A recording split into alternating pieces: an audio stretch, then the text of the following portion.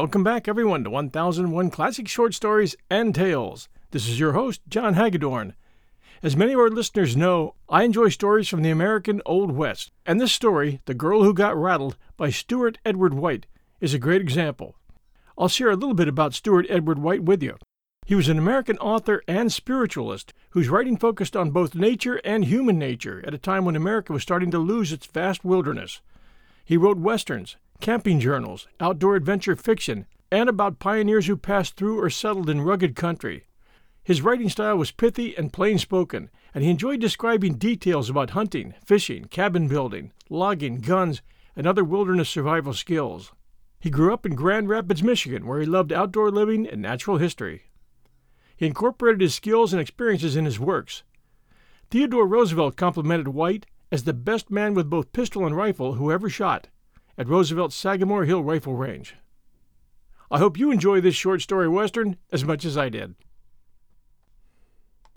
This is one of the stories of Alfred. There are many of them still floating around the West, for Alfred was in his time very well known. He was a little man, and he was bashful. That is the most that can be said against him. But he was very little and very bashful.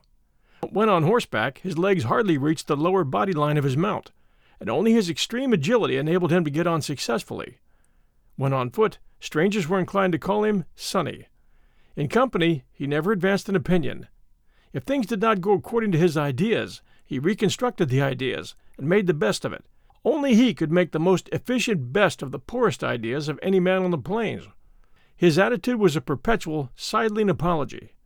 It has been said that Alfred killed his men diffidently, without enthusiasm, as though loath to take the responsibility. And this in the pioneer days on the plains was either frivolous affectation, or else Alfred. With women he was lost. Men would have staked their last ounce of dust at odds that he had never in his life made a definite assertion of fact to one of the opposite sex. When it became absolutely necessary to change a woman's preconceived notions as to what she should do, as for instance, discouraging her riding through quicksand, he would persuade somebody else to issue the advice. And he would cower in the background, blushing his absurd little blushes at his second-hand temerity. Add to this narrow, sloping shoulders, a soft voice, and a diminutive pink and white face. But Alfred could read the prairie like a book. He could ride anything, shoot accurately, was at heart afraid of nothing, and could fight like a little catamount when occasion for it really arose. Among those who knew, Alfred was considered one of the best scouts on the plains. That's why Caldwell, the capitalist, engaged him when he took his daughter out to Deadwood. Miss Caldwell was determined to go to Deadwood, a limited experience of the ladies' sort, where they have wooden floors to the tents, towels to the tent poles, and expert cooks to the delectation of the campers, had convinced her that roughing it was her favorite recreation. So, of course, Caldwell Sr. had, sooner or later, to take her across the plains on his annual trip. This was at the time when wagon trains went by way of Pierre on the north and the South Fork on the south. Incidental Indians, of homicidal tendencies and undeveloped ideas as to the propriety of doing what they were told, made things interesting occasionally, but not often. There was really no danger to a good-sized train. The daughter had a fiancé named Allen who liked roughing it too, so he went along. He and Miss Caldwell rigged themselves out bountifully and prepared to enjoy the trip. At Pierre, the train of 8 wagons was made up, and they were joined by Alfred and Billy Knapp. These 2 men were interesting, but tyrannical on 1 or 2 points, such as getting out of sight of the train, for instance. They were also deficient in reasons for their tyranny. The young people chafed, and finding Billy Knapp either imperturbable or thick-skinned, they turned their attention to Alfred. Allen annoyed Alfred, and Miss Caldwell thoughtlessly approved of Allen. Between them they succeeded often in shocking fearfully all the little man's finer sensibilities. If it had been a question of Allen alone, the annoyance would soon have ceased. Alfred would simply have bashfully killed him. But because of his innate courtesy, which so saturated him that his philosophy of life was thoroughly tinged by it, he was silent and inactive. There is a great deal to recommend a plains journey at first. Later there is nothing at all to recommend it. It has the same monotony as a voyage at sea, only there is less living room, and instead of being carried, you must progress to a great extent by your own volition. Also, the food is coarse, the water poor, and you cannot bathe. To a plainsman or a man who has the instinct, these things are as nothing in comparison with the charm of outdoor life and the pleasing tingling of adventure. But woman is a creature wedded to comfort. She also has a strange instinctive desire to be entirely alone every once in a while, probably because her experiences, while not less numerous than man's, are mainly physical, and she needs occasionally time to get thought up to date. So Miss Caldwell began to get very impatient. The afternoon of the 6th day, Alfred, Miss Caldwell, and Allan rode along side by side. Alfred was telling a self-effacing story of adventure, and Miss Caldwell was listening carelessly because she had nothing else to do. Allan chafed lazily when the fancy took him. "I happened to have a limb broken at the time," Alfred was observing, parenthetically, in his soft tones. "And so—" "What kind of a limb?" asked the young Easterner, with direct brutality. He glanced with a half-humorous aside at the girl, to whom the little man had been mainly addressing himself. Alfred hesitated, blushed, lost the thread of his tale, and finally in great confusion reined back his horse by the harsh Spanish bit. He fell to the rear of the little wagon train, where he hung his head, and went hot and cold by turns in thinking of such an indiscretion before a lady.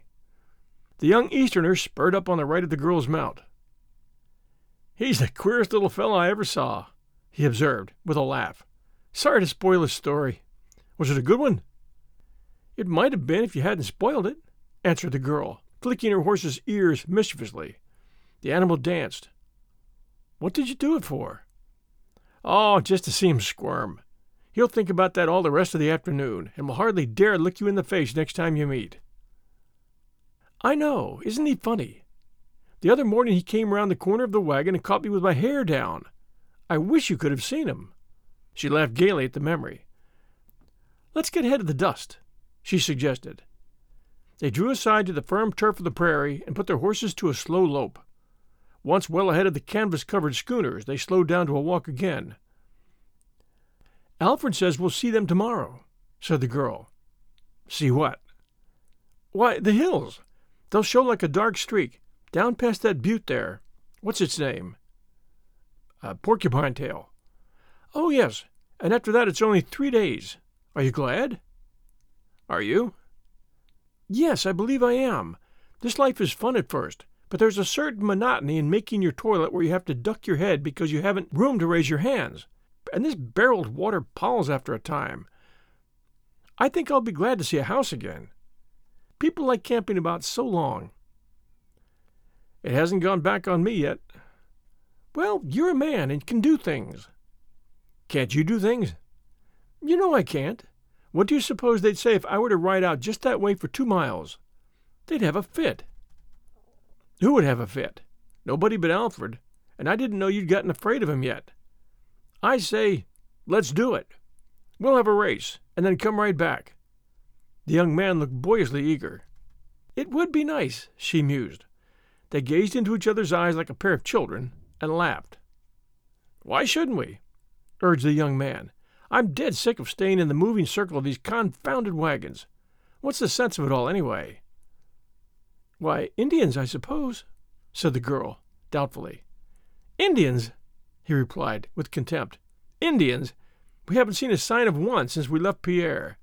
I don't believe there's one in the whole blasted country. Besides, you know what Alfred said at our last camp?" "What did Alfred say?" "Alfred said he hadn't even seen a teepee trail, and that they must all be up hunting buffalo. Besides that, you don't imagine for a moment that your father would take you all this way to Deadwood just for a lark, if there was the slightest danger, do you?" "I don't know. I made him."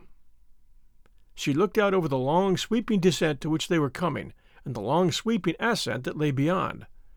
The breeze and the sun played with the prairie grasses, the breeze riffling them over, and the sun silvering their undersurfaces thus exposed. It was strangely peaceful, and one almost expected to hear the hum of bees as in a New England orchard. In it all was no sign of life. "We'd get lost," she said, finally. "Oh, no, we wouldn't," he asserted with all the eagerness of the amateur plainsman. "I've got all that figured out. You see, our train is going on a line with that butte behind us and the sun. So if we go ahead and keep our shadows just pointing to the butte, we'll be right in their line of march." He looked to her for admiration of his cleverness. She seemed convinced. She agreed, and sent him back to her wagon for some article of invented necessity. While he was gone, she slipped softly over the little hill to the right, cantered rapidly over 2 more, and slowed down with a sigh of satisfaction. One alone could watch the directing shadow as well as 2.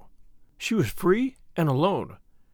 It was the one thing she had desired for the last 6 days of the Long Plains journey, and she enjoyed it now to the full. No one had seen her go. The drivers droned stupidly along, as was their wont.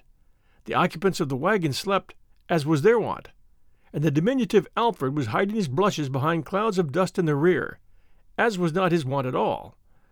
He had been severely shocked, and he might have brooded over it all the afternoon, if a discovery had not startled him to activity. On a bare spot of prairie, he had discerned the print of a hoof. It was not that of one of the train's animals. Alfred knew this because just to one side of it, caught under a grass blade so cunningly that only the little scout's eyes could have discerned it at all, was a single blue bead. Alfred rode out on the prairie to right and left and found the hoofprints of about 30 ponies. He pushed his hat back and wrinkled his brow, but the one thing he was looking for he could not find: the 2 narrow furrows made by the ends of teepee poles dragging along on either side of the ponies. The absence of these indicated that the band was composed entirely of bucks, and bucks were likely to mean mischief. We'll return to our story right after these sponsor messages. Our bodies come in different shapes and sizes, so doesn't it make sense that our weight loss plans should too? That's the beauty of Noom. They build a personal plan that factors in dietary restrictions, medical issues, and other personal needs so your plan works for you.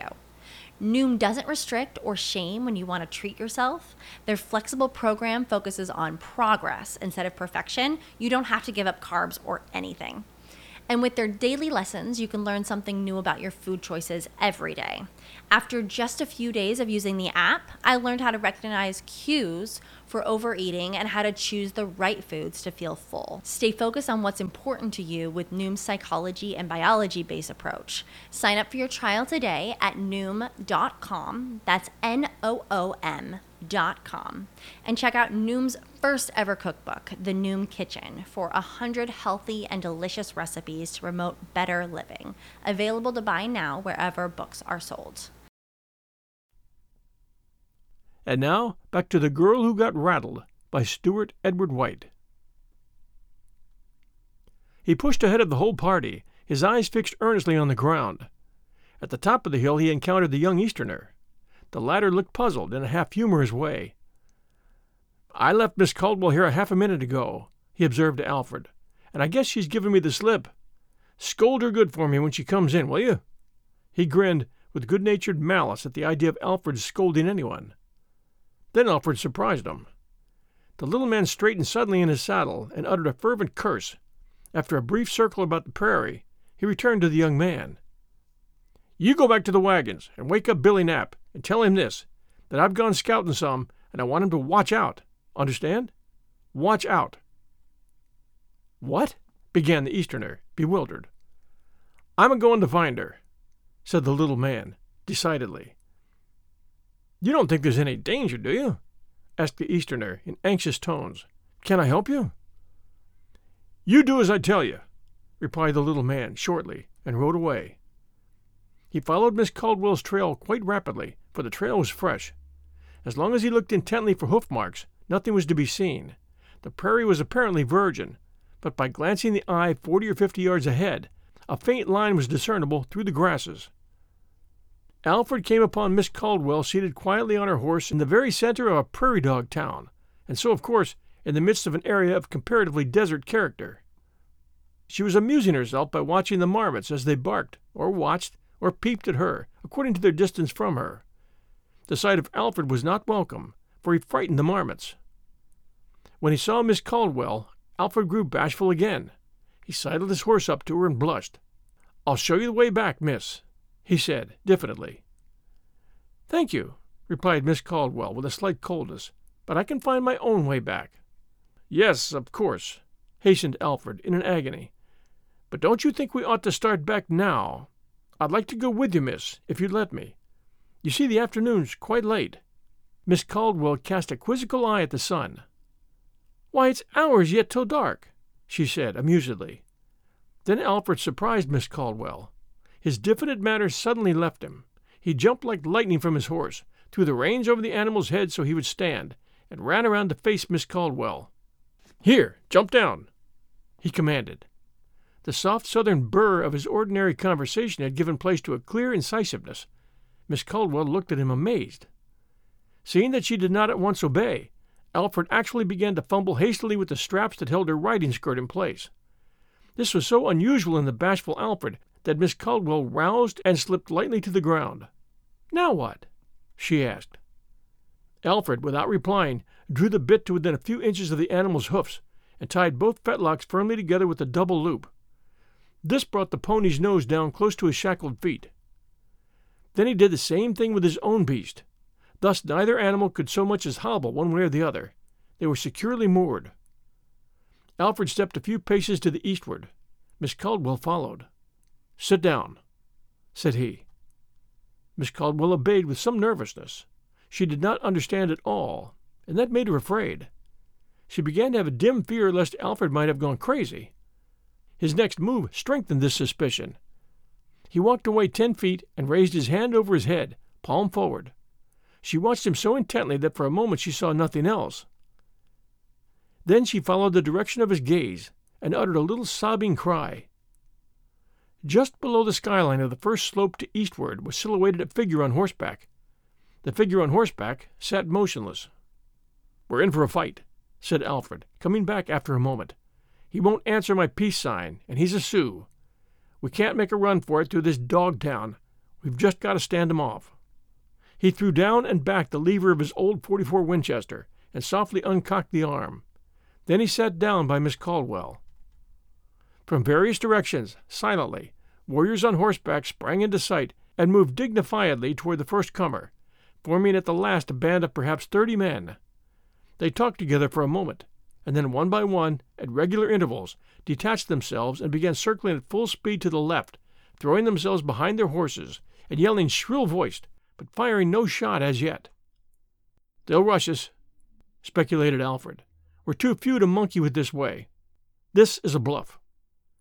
The circle about the two was now complete. After watching the whirl of figures a few minutes and the motionless landscape beyond, the eye became dizzied and confused. "They won't have no picnic," went on Alfred, with a little chuckle. "Dog holes is bad for them, as for us. They don't know how to fight. If they was to come in on all sides, I couldn't handle them, but they always rush in a bunch, like damn fools."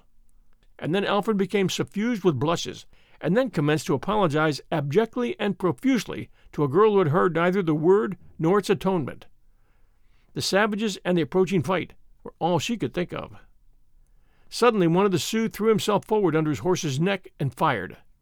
The bullet went wild, of course, but it shrieked with the rising inflection of a wind squall through bared boughs, seeming to come ever nearer. Miss Caldwell screamed and covered her face. The savages yelled in chorus. The one shot seemed to be the signal for a spattering fire all along the line. Indians never clean their rifles, rarely get good ammunition, and are deficient in the philosophy of rear sights. Besides this, it's not easy to shoot at long range in a constrained position from a running horse. Alfred watched them contemptuously in silence. "If they keep that up long enough, the wagon train may hear 'em," he said finally. "I wish we weren't so far to northward." "There, it's coming," he said, more excitedly. The chief had paused, and, as the warriors came to him, they threw their ponies back on their haunches and sat motionless. They turned, the ponies' heads toward the two. Alfred rose deliberately for a better look. "Yes, that's right," he said to himself. "That's old Lone Pine, sure thing. I reckon we all's got to make a good fight." The girl had sunk to the ground and was shaking from head to foot. It is not nice to be shot at in the best of circumstances, but to be shot at by odds of 30 to 1, and the 30 of an outlandish and terrifying species, is not nice at all. Miss Caldwell had gone to pieces badly, and Alfred looked grave. He thoughtfully drew from its holster his beautiful Colts with its ivory handle, and laid it on the grass. Then he blushed hot and cold, and looked at the girl doubtfully. A sudden movement in the group of savages as the war chief rode to the front decided him. "Miss Caldwell?" he said. The girl shivered and moaned. Alfred dropped to his knees and shook her shoulder roughly. "Look up here," he commanded. "We ain't got but a minute." Composed a little by the firmness of his tone, she sat up. Her face had gone chalky, and her hair had partly fallen over her eyes. "Now listen to every word," he said rapidly. "Those Injuns is going to rush us in a minute. Perhaps I can break them, but I don't know. In that pistol there, I'll always save 2 shots. Understand? It's always loaded. If I see it's all up, I'm going to shoot you with one of 'em and myself with the other." "Oh!" cried the girl, her eyes opening wildly. She was paying close enough attention now. "And if they kill me first," he reached forward and seized her wrist impressively. "If they kill me first, you must take that pistol and shoot yourself. Understand?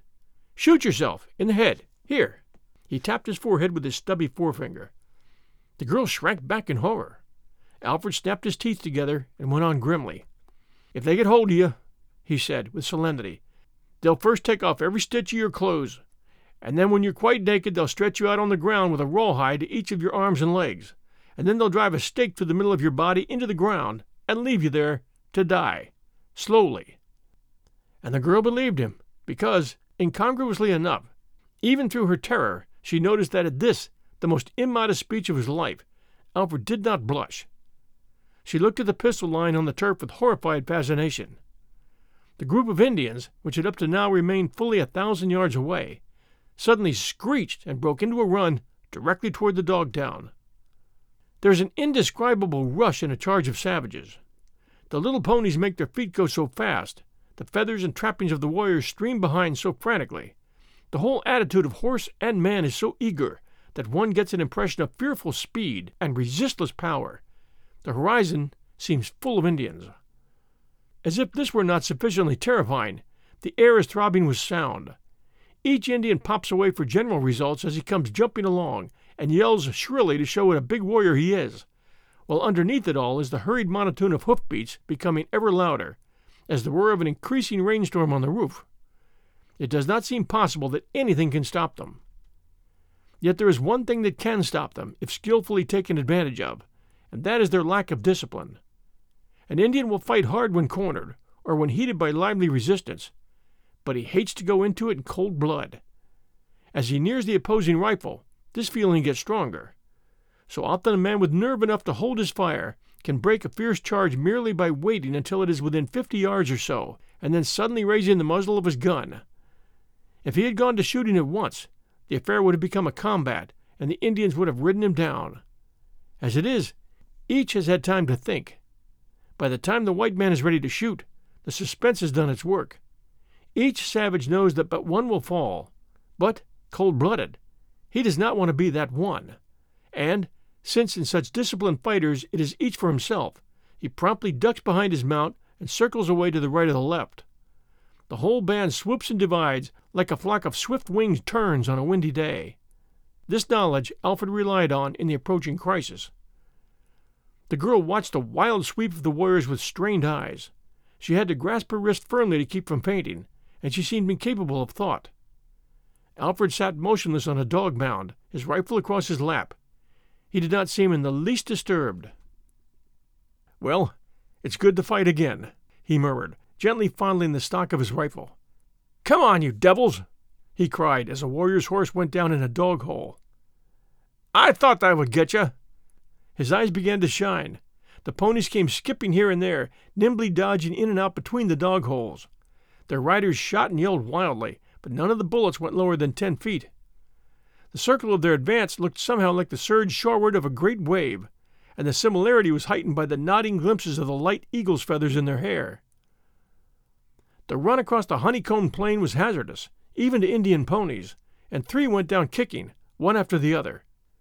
2 of the riders lay stunned. The third sat up and began to rub his knee. The pony belonging to Miss Caldwell, becoming frightened, threw itself and lay on its side, kicking out frantically with its hind legs. At the proper moment, Alfred cocked his rifle and rose swiftly to his knees. As he did so, the mound on which he had been kneeling caved into the hole beneath it, and threw him forward on his face. With a furious curse, He sprang to his feet and leveled his rifle at the thick of the press. The scheme worked. In a flash, every savage disappeared behind his pony, and nothing was to be seen but an arm and a leg. The band divided on either hand as promptly as though the signal for such a drill had been given, and swept gracefully around in 2 long circles until it reined up motionless at nearly the exact point from which it had started on its imposing charge. And Alfred had not yet fired his shot. He turned to the girl with a short laugh. She lay face upward on the ground, staring at the sky with wide-open, horror-stricken eyes. In her brow was a small blackened hole, and under her head, which lay strangely flat against the earth, the grasses had turned red. Near her hand lay the heavy Colt 44. Alfred looked at her a minute without blinking. Then he nodded his head. "Ah, it was because I fell down that hole. She thought they'd got me," he said aloud to himself. "Poor little gal! She hadn't ought to have did it." He blushed deeply, and turning his face away, pulled down her skirt until it covered her ankles. Then he picked up his Winchester and fired 3 shots. The first hit directly back of the ear one of the stunned Indians who had fallen with his horse. The second went through the other stunned Indian's chest. The third caught the Indian with the broken leg between the shoulders just as he tried to get behind his struggling pony. Shortly after, Billy Knapp and the wagon train came along. Thanks for joining us, everyone, for 1001 Classic Short Stories and Tales. We hope you enjoy the story The Girl Who Got Rattled by Stuart Edward White. We do appreciate reviews, especially from you Apple listeners, so if you have a chance, please do stop a moment and give 1001 Classic Short Stories a review. Reviews help new listeners find us, and we appreciate them very much. We also appreciate your support at patreon.com/1001 Stories Network. Until next Sunday night at 8 p.m. Eastern Time, everyone, stay safe, and we'll be back soon.